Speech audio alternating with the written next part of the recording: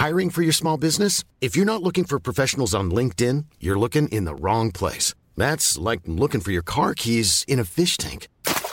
LinkedIn helps you hire professionals you can't find anywhere else, even those who aren't actively searching for a new job but might be open to the perfect role. In a given month, over 70% of LinkedIn users don't even visit other leading job sites. So start looking in the right place. With LinkedIn, you can hire professionals like a professional. Post your free job on linkedin.com/spoken today. Ryan Reynolds here from Mint Mobile. With the price of just about everything going up during inflation, we thought we'd bring our prices down. So to help us, we brought in a reverse auctioneer, which is apparently a thing. Mint Mobile Unlimited Premium Wireless. How to get 30, 30, bit to get 30, bit to get 20, 20, 20, bit to get 20, 20, bit to get 15, 15, 15, 15, just $15 a month? Sold! Give it a try at mintmobile.com/switch. $45 up front for 3 months plus taxes and fees. Promo rate for new customers for limited time. Unlimited more than 40 gigabytes per month. Slows full terms at mintmobile.com.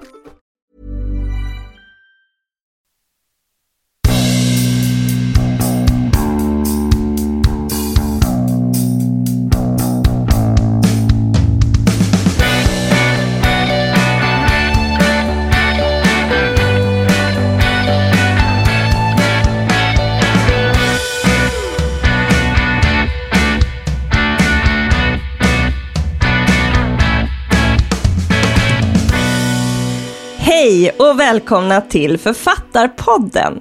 Det är jag som är Frida Skybeck. Och jag heter Agnes Hellström och du lyssnar på avsnitt 30 av Författarpodden som nu är tillbaka efter ett sommaruppehåll, vilket känns fantastiskt roligt. Och vi tänkte ju då ta fasta lite på höst och nystart och skrivprojekt och prata kring hur vi ska peppa igång oss själva och alla andra omkring oss för att få till den där boken som vi alla skriver på någonstans. Så jag tänkte fråga dig, Frida, hur har det gått för dig? Du har ju både släppt en bok och ligger väl i startgroparna för en ny, kan jag tänka mig om jag känner dig rätt. Men berätta om boken, hur gick det med allt? Ja, det har gått jättebra. Polarnatt då, den romanen som jag kämpade med här under både hösten och våren. Den släpptes ju nu i slutet av sommaren. Cool. Ja, nej, men det har varit helt fantastiskt. Jag har aldrig fått ett så fint och storslaget bemötande av en bok innan. Är det sant? Nej, det har varit jättekul. Jag har fått så otroligt mycket kärlek. Det är så många som har bara öst liksom kärlek och beröm och massor av fina ord över den här boken. Den har fått helt enastående recensioner. Alltså jag kan nästan inte tro att det är sant. Det låter nästan för bra för att vara sant. Ja, men alltså jag väntar fortfarande på den där käftsmällen. Nu ska du inte önska en sån. Nej, det gör jag inte. Absolut inte. Jag har ju fått kulturtidning, en dagstidning. En hel tidskrift. En hel tidning bara om min bok. Nej, men en riktig tidningsrecension som var fantastiskt fin. Ja, jag läste den var jättebra. Och bara, det har varit så himla kul. Jag har fått så himla mycket fina omdömen. Och vad jag känner, alltså det är inte, man tänker ju inte så här, jag är bäst, jag får bäst omdöme. Alltså det är inte det man strävar efter. Vad jag känner är ju, wow, folk fattar min vision. Alltså här är andra som delar det som jag älskar. Det här är någonting som jag känner passionerat för. Att berätta den här typen av historier, att berätta om kvinnor, att berätta om kärlek. Och så är det en massa andra människor där ute som fattar precis vad det är jag vill säga. Gud, vad underbart. Ja, det är supercoolt. Men du, vi pratade en del om releasefester i slutet av säsongen. Hur fick du till någon releasefest till slut? Ja, det fick jag. Jag fick till en jättefin releasefest på Glerups i Lund. Jag missade ju den. Ja, tyvärr så gick det inte riktigt att rodda upp till Stockholm. Det var för komplicerat. Ja, nästa gång får det bli. Ja, men det var jag hade en jättefin releasefest här. Det var jättetrevligt. Och solen sken och det var sommar typ. Så att det var inte så dumt. Kom det någon orkester i gamla kläder och sånt? Eller jag menar traditionella kläder. Nej, det gjorde det inte. Men det var väldigt många läsare som kom och, som jag inte känner. Så att det var kul. Det annonserades ju ganska friskt. Så att det var jätteroligt. Ja, vad kul. Men hur känns det nu då med att ta tag i en ny bok? Känns hösten som en bra årstid för dig att börja skriva igen? Ja, det är verkligen, alltså jag försökte fundera på det här inför då det här avsnittet, men jag älskar att skriva på hösten och jag vet inte riktigt varför. Men i princip alla mina bokprojekt har jag påbörjat under hösten. Okej. Och det är ju någonting med, jag vet inte, jag tror att jag blev väldigt inspirerad av höstmiljön, liksom att man tänker sig att man vill sitta inne, det börjar bli mörkt och kallt ute, man har varit van liksom att ha aktiviteter hela dagarna, plötsligt så är det kväll tidigt och man har inget att göra kanske, eller det har man ju alltid, men inte lika mycket som innan under sommaren. Och så blir man sugen på att krypa in i en varm filt och ta på sig raggsockor och koka lite te och tända ljus. Och då är det så himla bra skrivatmosfär. Så att för mig så funkar det jättebra. Men du då? Tycker du om att skriva under hösten? Jag håller med dig i nästan allt du säger.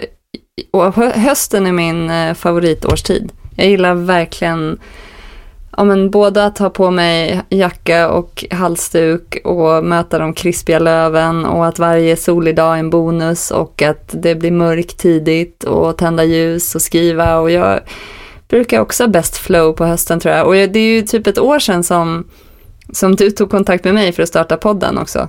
Och då hade jag ju haft en sommar som var en skitdålig skrivsommar. Och den här sommaren har jag har inte rört en tangent i princip på min dator. Så då blev jag jätteinspirerad av att du plockade upp mig, och så hade jag ju värsta skrivhösten och mycket tack vare podden, tror jag. Jag har saknat att spela in den för att det blir som mer levande och verkligt att jag skriver, eftersom jag jobbar med andra saker så mycket just nu. Att jag som lite stuvat undan skrivandet fast jag inte vill det.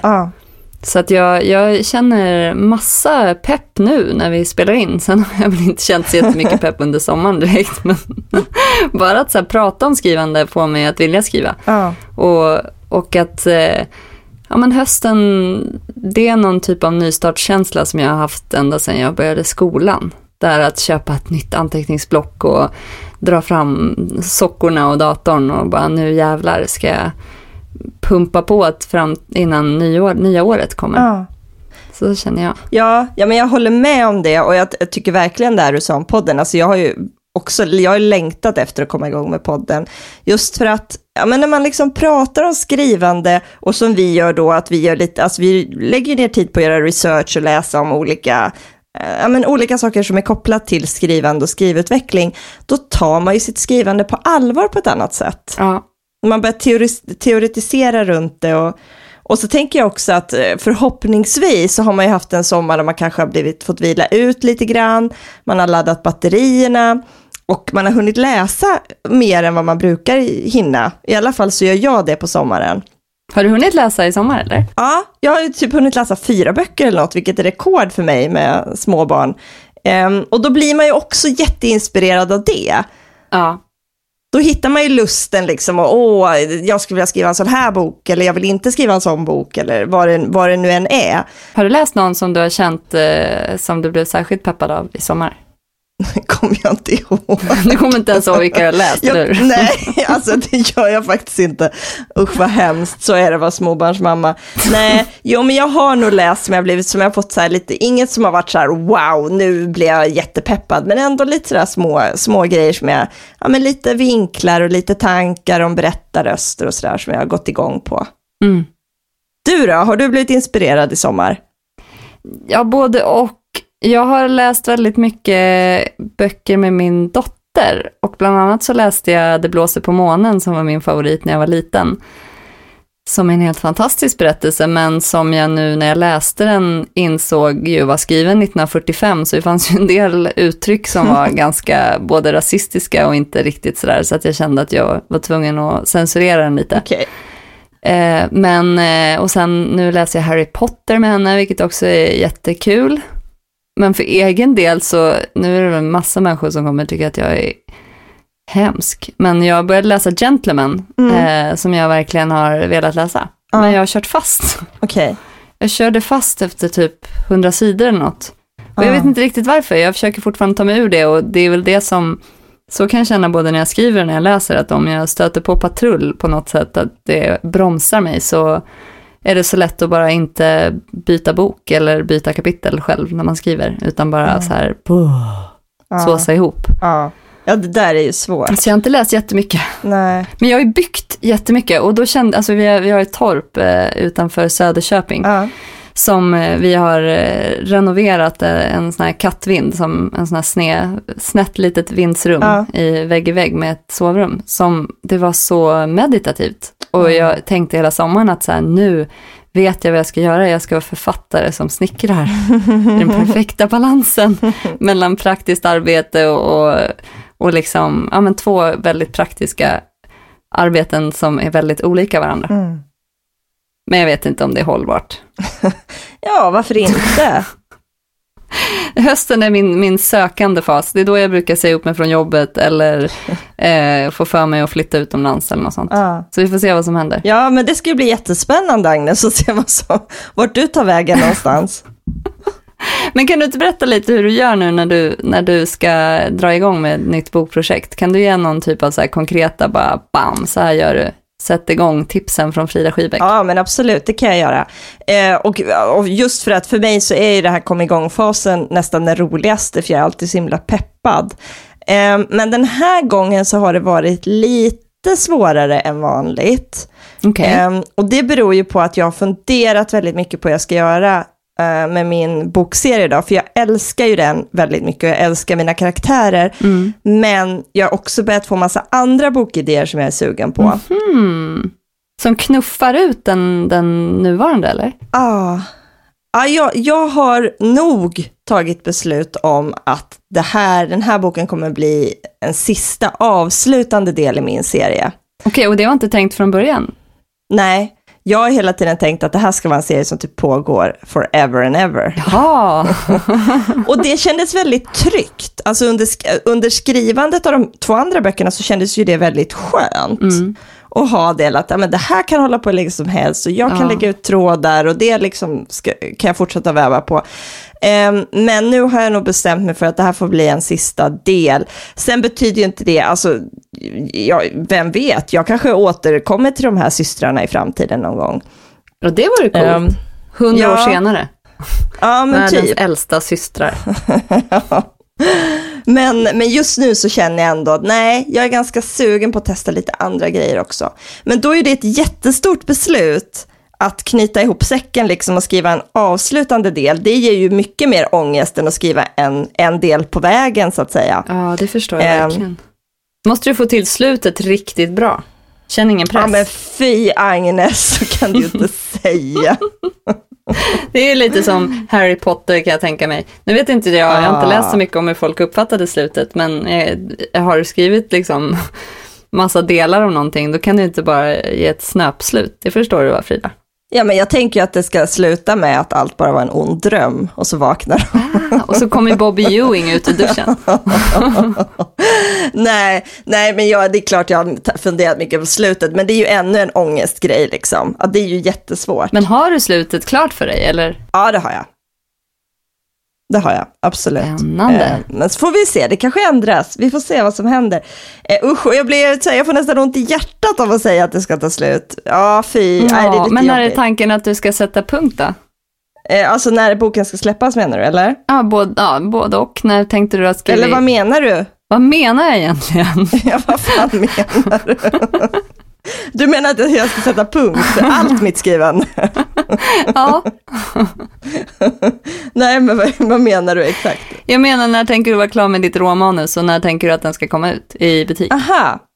Alltså nu, som sagt, det är ju väldigt svårt det här med att uppskatta hur lång tid det tar att skriva en bok. Även om man redan har skrivit flera böcker. Nu blir det här min 5:e roman. Och jag tycker fortfarande att det är jättesvårt att uppskatta. Men jag tror någonstans att jag räknar med att ha ett råmanus typ i mars. Och då tänker jag börja väldigt snart.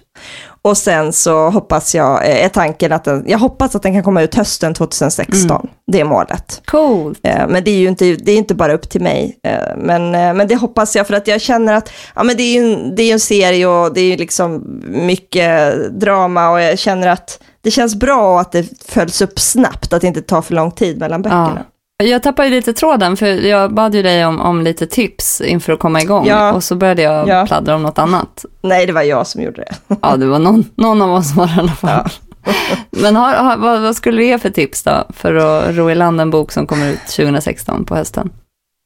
Jo, för det första så tror jag att man måste göra upp en plan. Och det här har vi sagt innan, så det här blir lite repris av våra bästa skrivtips. Men absolut så måste man ju ha ett tydligt mål, till exempel ett tidsmål då. Men också ha liksom någon slags motivation att vända sig till när det går trögt. För det kommer du att göra 1000 gånger.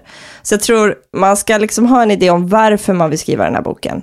Mm. Vad är målet? Tänker du bli bästsäljande miljardär eller få Augustpris, eller vad är du ute efter liksom? Vad är din tanke då när du sätter igång av de där 2? Jag tror inte nej, så tänker inte jag. Okay. Det tänkte jag kanske innan jag skrev min första bok, men nu tänker jag mer på alla de fina recensioner jag fått och omdömen. Liksom alla som skriver att de längtar efter nästa bok och älskar mina böcker. Ja, du blickar tillbaks lite, lutar dig mot det du redan har skrivit. Ja, men precis. Jag till och med samlar de finaste omdömena i dokument, så jag läser liksom om jag känner mig deppig. Ja, men vilken bra idé. Det är ganska fint faktiskt att kunna göra det. Så det funkar när det känns riktigt trögt för mig.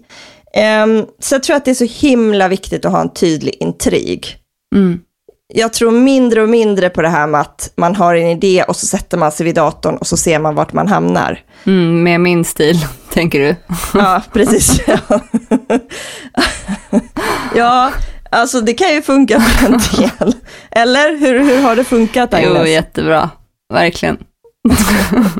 nej, men jag menar inte att gräva ner dig nu, men jag tror, för mig så har jag liksom insett hur jäkla viktigt det är att ha ett skelett och veta vart är den här historien på väg, vad är det jag vill säga, och verkligen, alltså inte bara ha en idé. Det räcker inte med den här känslan eller den här att det är någon liten historia man vill berätta eller en rolig karaktär, utan det gäller att verkligen bygga en intrig runt det här och skapa ett problem och sen tänka ut, okej, hur ska det här lösas? Och som vi har sagt innan, tänka verkligen så här, ja men början, mitten, slut. Så det tror jag är superviktigt. Ja, det låter som en bra plan. Ja.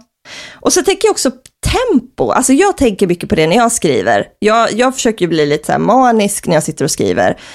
Och försöker verkligen pumpa in energi i texten. Det här låter ju väldigt konkret och inte alls abstrakt. Ja, men då du får dig själv att bli manisk? Ja, det gör jag. Gud, jag kan sitta och slå mig själv i ansiktet när jag skriver. Och då går du upp i varv? Ja, precis. Alltså ju mer upp i varv jag är, desto mer tempo får jag i texten. Och desto, så att jag tänker verkligen när jag sitter och skriver, tänker så här, nu ska jag bara ösa in all energi, alla känslor jag har i den här texten. Wow. Och för mig funkar det då som sagt, jag kan inte vara lugn, utan jag behöver gå upp i varv, jag behöver, ja men som sagt, jag slår mig själv i ansiktet hela tiden. Äta socker som jag egentligen inte mår så bra av, ja men vad som helst för att komma igång liksom. Jag nyper mig själv, alltså jag gör vad som helst. Och du pratar för dig själv också, minns jag från en tidigare avsnitt. Jag kan skälla på mig själv ganska bra. Kom igen nu Frida, för fan, kom igen nu. Ursäkta, nu svor jag igen. Men ja, du förstår, så gör jag verkligen. Så det funkar för mig att få, och jag tror det här med tempo och känsla, och när man själv läser och man då läser igenom det man skrivit, är det inte drag i det, händer inte grejer och man inte blir nyfiken och det känns spännande, då får man liksom tänka, hur kan jag göra det här mer intressant för läsaren?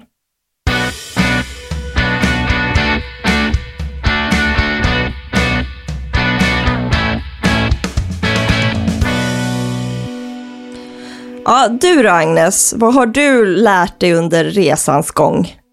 Jag har lärt mig att det kommer alltid dippar och det kommer nästan alltid toppar.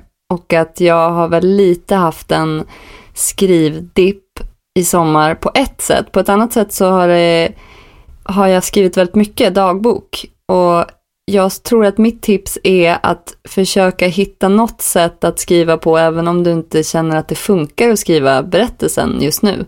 För att jag har ju skrivit dagbok som jag började med den formen typ 2001 var det, tror jag. Att jag skrev en dagbok i månaden ungefär och varvade tidningsurklipp med tankar och berättelser och allt möjligt som bara kom i mitt huvud. Och byggde upp en så här otrolig bank av böcker. Jag har ju ett helt skåp fullt med de här böckerna som plötsligt fick en paus där när jag fick mitt första barn 2009.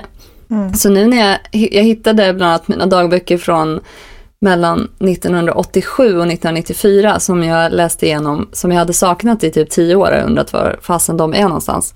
Och fick så mycket minnesbilder och så mycket så här, ja men både vad som har hänt i världen, det är väl kanske främst de här scrapbook-liknande böckerna. Men hur jag har förhållit mig till det och hur jag har varit som person i det och också så här hur jag tänkte som ung och såna grejer. Så att nu har jag plockat upp det igen och skrivit nästan en hel sån bok inklusive tidningsurklipp och känner att det har varit en tröst när jag inte har känt mig så jättesugen på att slå upp det här dokumentet i min dator. Någonstans så tror jag att det beror lite på, det känns ju som du är den här otroligt strukturerade personen och jag är mer den här kaotiska som går och väntar, som lätt fastnar i att gå och vänta på entusiasmen och kreativiteten. Så att det är väl bara skriv någonting hela tiden och bestäm dig för att sätta upp tidsdeadlines-målet. Det har alltid funkat för mig, för att då får jag så dåligt samvete gentemot mig själv att har jag gått och såsat i en månad så är det bara dags att dra igång. Och då gör jag det. Även om det kanske inte landar precis det jag vill i slutändan så kommer jag ändå in i ett skrivflow och får fart på mig. För att jag mår ju som bäst när jag har ett projekt på gång.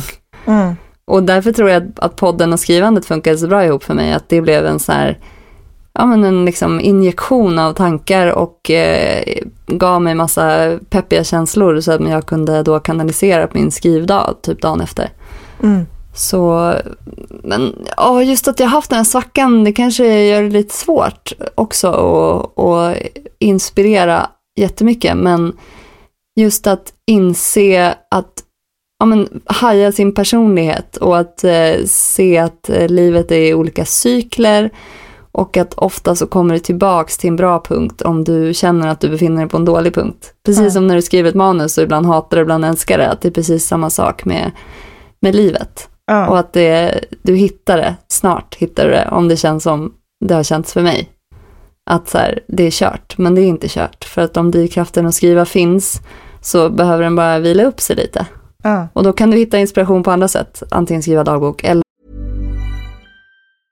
Ready to pop the question and take advantage of 30% off? The jewelers at BlueNile.com have got sparkle down to a science with beautiful lab-grown diamonds worthy of your most brilliant moments. Their lab-grown diamonds are independently graded and guaranteed identical to natural diamonds. And they're ready to ship to your door. Go to BlueNile.com to get 30% off select lab-grown diamonds. That's BlueNile.com for 30% off lab-grown diamonds. BlueNile.com. I'm Sandra, and I'm just the professional your small business was looking for. But you didn't hire me because you didn't use LinkedIn Jobs. LinkedIn has professionals you can't find anywhere else, including those who aren't actively looking for a new job, but might be open to the perfect role, like me. In a given month, over 70% of LinkedIn users don't visit other leading job sites. So if you're not looking on LinkedIn, you'll miss out on great candidates like Sandra. Start hiring professionals like a professional. Post your free job on linkedin.com/spoken today. Jag bara läsa bra böcker eller se film eller gå på teater eller bara hänga med någon eller snickra en kattvind eller vad som kan behövas. Ja, men det tänker jag också att ibland behöver ju hjärnan vila. Den kan ju inte bara producera. Så att det är väldigt viktigt att fylla på också med tankar och sådär. Men du, vet vad jag har gjort för någonting? Nej, eller förutom skriva böcker tänker jag. Ja. Nej, men jag har faktiskt räknat ut hur lång tid det tar att skriva en bok. Berätta. Ja, jag tänkte att det kanske skulle kunna peppa dig lite grann. Ja, men gärna. Bara det känns rimligt. Jag känner ju dig. Ja. Du kommer säkert säga 2 veckor nu eller någonting. Nej, men inte 2 veckor kanske. Men det kan gå ganska fort att skriva en bok. Yeah. Och nej, det här såklart överslagsräkning. Alltså, det här är ju ingenting någon kan binda mig vid på något sätt. Kan man säga så ens? Ja, skitsamma. Om man tänker sig att man ska skriva en bok som är 300 sidor lång, det är ju en liksom helt okej längd på en bok. Och då tänker jag att det tar 1 timme per sida. Alltså du har 1 timme för att skriva varje sida. Okej. Och sen så lägger du till ytterligare 1 timme till varje sida för redigering och att du ska skriva om och sådär. Så 2 timmar per sida, det blir 600 timmar. Och om du då har varje arbetsdag, man tänker sig att du jobbar heltid och går hem på kvällen och sätter dig och tar, istället för att sätta dig framför tvn eller framför datorn eller kolla på Facebook, om du tar då 2 timmar varje kväll eller morgon och investerar i skrivandet, då behöver du 120 skrivdagar, vardagar då. Och det blir alltså 24 veckor eller ungefär 6 månader. Okej. Så på 6 månader, om du investerar 2 timmar varje kväll efter jobbet, så på 6 månader kan du ha en färdig bok. Wow. Ja, det är väl inte så dumt. Men om du då skriver de tiden koncentrerat, det har du också räknat ut antar jag? Ja, men jag gjorde så här också för att tänka, om man då känner så här, men 6 månader är ganska lång tid. Om man då tänker sig att man varje helg lägger totalt 10 timmar på manusskrivandet, alltså 5 timmar per dag. Det gör ju jag i alla fall lätt när jag är så här superskrivsugen. Då dubblar ju din arbetstid, din skrivtid. Så då kan du ha ett färdigt manus på 3 månader. Otroligt. Ja, men eller hur? Så om 3 månader så har vi en drös med färdigskrivna böcker. Ja. Som ni kan mejla till oss. Ja, precis. Nej, men alltså jag tror att det är lätt så här att gå och tänka att men herregud, det är så svårt att skriva en bok, det är så jobbigt och det tar så lång tid och jag kommer aldrig fixa det. Men jag tror det är bara att sätta sig ner en dag i taget, en sida i taget, en mening i taget. Det är bara att köra, så får man ihop en bok till slut. Ja, jag blev inspirerad av en kollega på jobbet som berättade att hennes bror skriver en bok och han skickar varje kapitel till henne för att få så här korr och synpunkter medan han skriver alltså. Så att hon får ett kapitel i veckan och skickar tillbaks innan veckan efter är slut. Och så håller de på så planen är att han ska bli färdig till jul. Gud, vilken snäll syster. Ja, alltså jag känner ju att jag har ju ungefär samma upplägg med mitt syskon. Ja, mitt syskon skickade en början som jag skulle skriva någonting på och jag lyckades inte. Så jag tror att det beror på lite hur du är också. För jag skulle inte kunna skriva någonting utan att så här knåda det en massa varv och bara skicka iväg det. Ja. Jag tänker för hennes del så tror jag att det är en jäkla mysig hobby. Och också om du fastnar i boken då ett slut och bara så här, snart kommer mitt kapitel. Och som jag får tycka till om. Eller så tycker hon det är skitjobbigt. Men jag tror inte det. Jag fick inte känslan av det. Jag fick känslan av att hon såg fram emot varje nytt kapitel. Men det är ju ett jättebra sätt att hitta motivation. Alltså om man tycker att det känns liksom stort att skriva en bok. Att dela upp det i kapitel och man kanske kan hitta någon online och byta kapitel med som också skriver en bok och ge varandra feedback eller vad som helst. Egentligen så behöver man inte ha någon som läser det. Man kan ju bara ha någon som säger så här, gud vad duktig du var som skrev det här kapitlet. Bra jobbat. Nu får du börja på nästa. Och det ska kanske inte vara någon främling som snor hela hennes bok och ger ut den själv. Nej, det vore ju jobbigt. Eller så kan man bli jättestolt då. Och bara, den var så bra. Skulle du bli stolt? Nej, det skulle jag nog. Om någon stal ditt manus? Nej, det skulle jag kanske inte. Jag skulle nog bli arg först.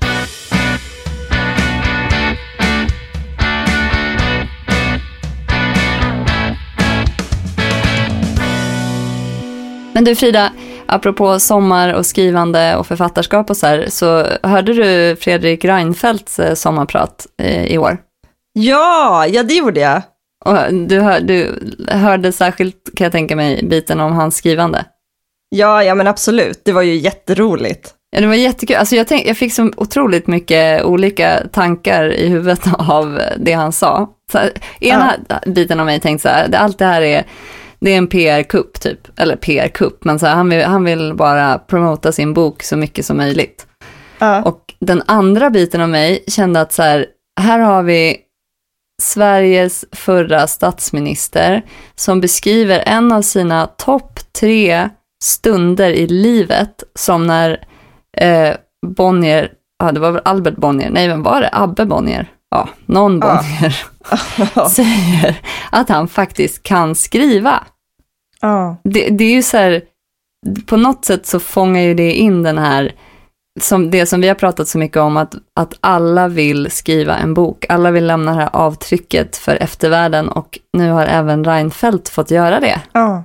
Med egna ord, han slapp en spökskrivare. Ja, och det var ju en del av sommarpratet handlade om just det, att han ville ju gärna skriva boken själv, och så föreslog Bonnier så att du kanske ska ha en spökskrivare. Och då stod han ju på sig så, fast jag kan nog skriva det här själv, jag vill prova i alla fall. Och så gjorde han ju det, och då sa de, ja men du kan ju skriva, vad bra. Och häromdagen så läste jag en väldigt elak recension av hans bok. Ja, det är det också faktiskt. Ja, där det gick ut på just det att han skulle nog ha haft en spökskrivare i alla fall. Ja, det var inte så schysst kanske. Nej, men det jag kände igen mig i var ju den här maktbalansen som han beskrev ganska bra. Att han har skrivit det här kapitlet och han kommer till förlaget och så sätter han sig ner med förläggaren och redaktören, och de pratar om vädret en ganska lång stund, och allt han sitter och tänker är, när ska ni börja prata om mitt manus, när ska ni börja prata om mitt manus, och till slut så säger de så här, ja men du skriver ju helt okej. Det kände jag igen så väl, och jag vet inte om förläggare och redaktörer vet om det här, det måste de ju göra. Att personen på andra sidan bordet, det enda den vill veta är så här, var det här okej eller inte? Börja med det för bövelen när ni träffar er författare. En uppmaning från mig. Ja, men och det är ju inte svårt att slås av det här, att det här är alltså en av Europas, får man väl säga, mäktigaste män i alla fall. Eller i alla fall varit. Att han, med all den makt han har och har haft och det inflytande, så liten han känner sig när han går in på förlaget och sitter där och väntar på det här liksom beskedet. Alltså, och med allt det han har i ryggen, då kan man ju tänka sig hur vi vanliga människor känner sig liksom i den situationen. Det där underläget. Ja, och att han faktiskt känner det där underläget, att det är världens mäktigaste plats, de här bokförlagen egentligen. Finns det någon som går in och bara, jag skriver så jävla bra? För att någonstans så är det ju att det är så otroligt personligt. Vad du än skriver så är det ju dina ord som du har suttit och filat på, som kan behandlas hur som helst, och det når till och med in i Reinfeldts kropp och själ, trots att han har boostat sitt ego på massa sätt genom åren. Ja, och just det här att alltså, så liten man känner sig i den situationen, och vilken makt förlagen har. Alltså de kan ju säga vad som helst. Och jag tror att, och man måste ju köpa det. Jag tror lite kanske att det är det som skapar den här otroliga omaktbalansen, eller obalansen, att man är ju så medveten om, det har vi sagt innan, att man är så utbytbar, och vem som helst som får chansen kommer ta ens plats på en sekund, och då är ju känslan lite grann att man bara får en chans. Ja. Och är inte det då fantastiskt, då blir det inga fler chanser. Nej. Eller lite så. Och det är ju inte sant, kan ju vara viktigt att poängtera. Att bara även om du sumpar en chans så får du inte fler. För det kan du ju få. Ja, måste vi ju verkligen. I alla fall tro på. Absolut. Men också att Reinfeldt, alltså jag kan inte riktigt tro på hela hans historia. Jag känner på sätt och vis att han försökte skapa någon typ av mystikens skimmer kring förlagen. Men ändå så tror jag att det fanns ju såklart sanning i det också. Men också hur hans upplevelse av det här, att han skrev så många sidor och så plötsligt så skulle han vara tvungen att kasta en massa sidor. Och nu när han hade skrivit klart, och vad skulle han göra om jeansen var i tvätten, det var ju det var högt och lågt. Men just den biten om hans skrivande tyckte jag var väldigt intressant att lyssna på. Och att det kan ju alla ta till sig. Att så här, till och med Reinfeldt sitter och har ångest över att han inte skriver bra nog. Så det kanske inte är något att bry sig om när den där onda anden knackar på axeln och säger att du kan ju inte skriva. För det är klart du kan. Ja, men precis. Och till och med Reinfeldt måste stryka jättemycket och skriva om. Alltså så är det ju. Det är ju så skrivprocessen ser ut. Så det tror jag också är viktigt att komma ihåg, att så är det är för alla. Det spelar ingen roll vem du är. Och var det inte lite kritiken han fick också, att det kommer som inga avslöjanden eller djupdykningar riktigt i honom i boken. Och att det kan ju vara det som också är viktigt att ta fasta på, att du faktiskt har en historia att berätta och att du kan göra det hela vägen. Du ska inte skriva om något som du inte riktigt är beredd att skriva om. Nej. För att då kommer det nog bli ganska enkelt. Eller vad ska man säga? Platt, onyanserat. Ja, men också att det är en svår konst att skriva en bok. Att alla inte kan göra det. Det handlar inte bara om att kunna stava rätt eller skriva, jag vet inte, välformulerade meningar. Utan det handlar just om att bygga upp en dramaturgi. Oavsett vilken typ av bok du skriver. Men när du bygger upp din dramaturgi, känner du att det har förändrats? Blir du som bättre och bättre och bättre på det med varje bok du skriver?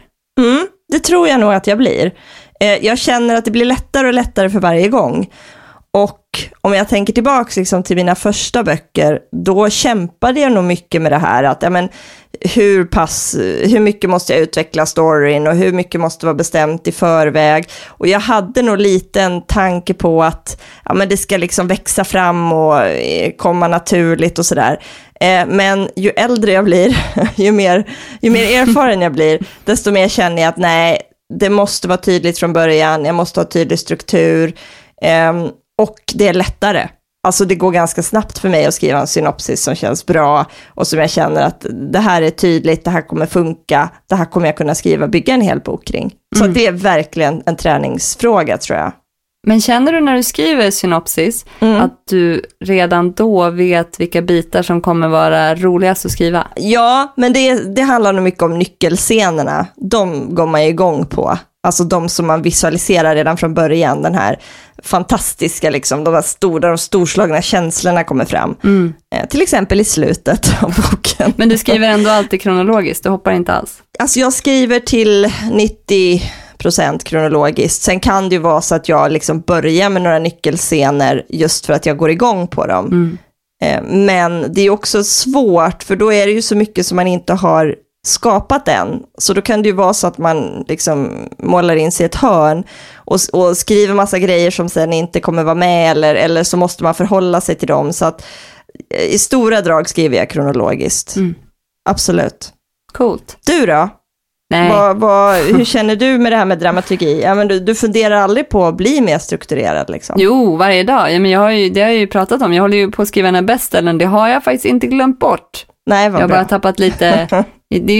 Här ska jag ju göra klart innan jul, och därför känns det väldigt positivt att jag kan göra det kanske på mindre än 3 månader om jag lägger i en höger växel.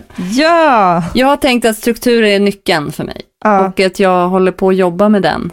Det är lite därför jag avstannade, tror jag. För att jag insåg att det var viktigt. Och då kanske jag till slut kommer att komma fram till att nej, det funkar inte så för mig. Nej. Jag behöver freestyla och skriva 1000 sidor varav 200 blir kvar. Och i så fall så är det bättre än ingenting. Och att jag tror att ju fler tips som finns att ta till sig av, desto lättare är det att hitta sitt eget sätt. För att det finns ju lika många sätt som det finns författare, nästan. Att alla har ju någon typ av bra metod som funkar för dem. Absolut, det håller jag verkligen med om. Och där är ju du och jag sjukt olika, och att jag är extremt känslodriven, och jag kan ju verkligen, jag vill veta hur du får dig själv in i mani liksom, utöver att klappa dig själv i ansiktet, för det har jag testat, det funkar inte. Men det är när jag är så här hög på ångorna av min egen briljans som jag kan skriva väldigt många fler sidor än en i timmen. Och sen är det perioder när jag inte kan skriva en enda så. Men vi kanske ska sätta videokamera på mig under en skrivdag då, och se vad som händer. Ja, vi kan starta någon sån där YouTube-konto där du bara lägger ut dagens örfil. Jag livesänder en hel dag. Nej, men alltså jag håller ju helt med dig om att alla måste hitta sin stil och sitt sätt att skriva på, och jag kan tänka mig också att ens sätt att skriva förändras med tidens gång. Alltså om 5 år kanske jag skriver på ett helt annat sätt. Men just nu som småbarnsmamma liksom, så kanske jag inte har något annat val än att tvinga mig själv in i den här, så här, nu har jag de här timmarna, nu måste jag skriva, att blir inte av, och så får jag tvinga mig själv in i någon slags skrivflow-grej. För att jag har inga alternativ liksom. Men jag tror inte att du någonsin kommer till den här totalt lustfyllda skrivprocessen om du gör det så pass på heltid som du ändå gör, eller vad man ska säga. För jag kan ju känna exakt samma sak på det jobb jag har som redaktör, att jag kan ju bara sitta och stirra in i skärmen och tänka att det finns ingenting som jag klarar av att göra idag, och sen bara, men nu måste jag skriva den här texten. Och när jag börjar, så efter en liten stund så kommer jag in i det, och att det är ju samma att göra lista som jag behöver ha för att skriva skönlitterärt. Att bara, nu gör jag det här. För att jag vet av erfarenhet att det kommer igång när jag väl börjar. Så att jag tror att det är svårt att vara lustfylld jämt, oavsett vad du väljer för yrkes. Det är ju det. Från början var ju skrivandet en hobby för oss och sen har det blivit mer av en pressad yrkesroll. att det är någonting som så här förväntas av oss själva, av omgivningen, och att det för att fortsätta att vara författare så känns det som att jag behöver producera böcker. Liksom. Ja, men sen så tänker jag också att i den här, under den här tiden då man tvingar sig själv, så kommer ju lusten hela tiden. Den kommer ju och går. Alltså den finns ju där, den försvinner ju inte bara för att du liksom tvingar dig själv att skriva 8 timmar om dagen. Utan den kommer ju sen, vissa dagar är den inte närvarande, andra dagar så är den där hela tiden. Så att det försvinner ju inte, men absolut, alla de gångerna då du inte har lust måste du ändå fortsätta att skriva. Så att det är det som är utmaningen. Men jag måste ändå säga en sak, Agnes. Polarnatt skrev ju jag, grovmanuset 3 skrev jag på heltid. Okay. Och jag känner ju att för första gången så har jag fått, alltså så har det känts liksom schysst. Alltså jag har fått skriva på schyssta villkor. Och jag ser ju det på kvaliteten på boken. Coolt. Jag tycker ju att jag tycker ju själv att det är min bästa bok, helt klart. Men det är ju också det som alla recensenter skriver som har läst den, att det är min bästa bok. Och det har ju säkert att göra med att jag har blivit utvecklats. Men framförallt så känner jag att för mig är det ju en så stor skillnad att få skriva på heltid. Ja, men det tror jag håller med dig om. Att kunna grotta in sig i det ordentligt. Ja, att hjärnan bara är på en plats. Alltså den är ju aldrig bara på en plats. Men den kanske inte behöver vara på 1000 andra platser samtidigt. Utan man kan kanske fokusera sig framförallt på den där skrivplatsen. Och det är ju lite, då känns det som att, då är det ju också schysst. Då har man möjlighet att skriva så bra som man skulle vilja. För det är ju tufft att bolla med andra grejer. Sen är det ju inte omöjligt. Alla, som sagt, alla är olika och alla går igång på olika saker. Och i början så, jag var ju jättedriven i början av det här med att nu har jag jobbat hela dagen och då längtade jag bort väldigt mycket från mitt jobb. Nu går jag hem och skriver en bok så gör att jag inte behöver gå till det här jobbet igen. Lite så tänkte ju jag. Bra inställning. Kör och ha en morot som det. Skriver jag en bok nu så slipper jag gå tillbaka till jobbet på måndag. Ja men gud, det var verkligen min morot. Och det vet jag att andra författare har berättat att det har varit deras morötter också i början.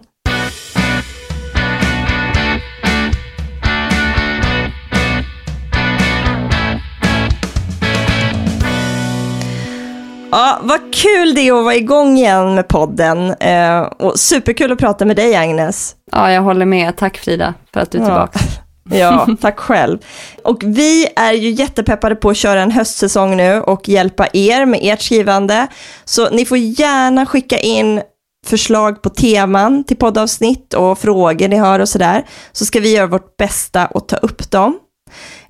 Och jag tänkte ju passa på att berätta också att jag får ju så otroligt mycket fina läsarmail nu i samband med släppet av min senaste bok.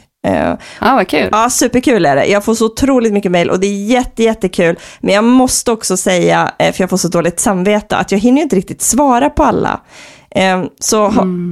Jag känner mig faktiskt lite dum, men jag är trots allt mamma också och fru och lärare och massa annat. Så att skriver ni till mig, det är supergulligt, men jag hinner inte svara på alla mejl tyvärr, så bli inte ledsna. Nej, Frida har blivit en stor författare nu, men ni kan alla höra av er till mig. Jag är inte riktigt mycket. Väntar du bara? Ja, precis, nu kommer det. Nej, men om ni vill mejla oss så är det författarpodd@gmail.com och annars funkar också Facebook och Instagram att skriva vad ni vill till oss. Vi lyfter gärna era idéer och era önskeämnen i framtida poddar. Ja.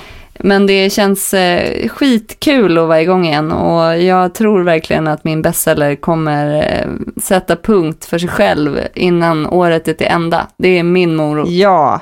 Och då ska jag dra på långresa. Gud vad härligt. Till långt bort härifrån. Så det är min morot att börja skriva igen. Det låter superbra. Eller det är inte min morot, det är mitt mål. Men moroten är att bli klar. Det kommer du bli, Agnes. Vi kommer alla hjälpa dig. Ja.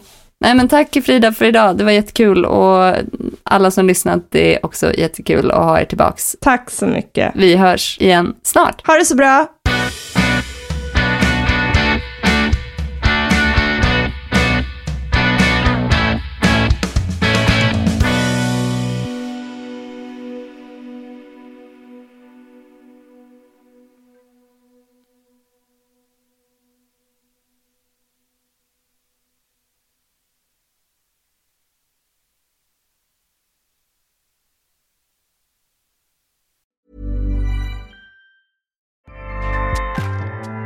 Acast powers the world's best podcasts.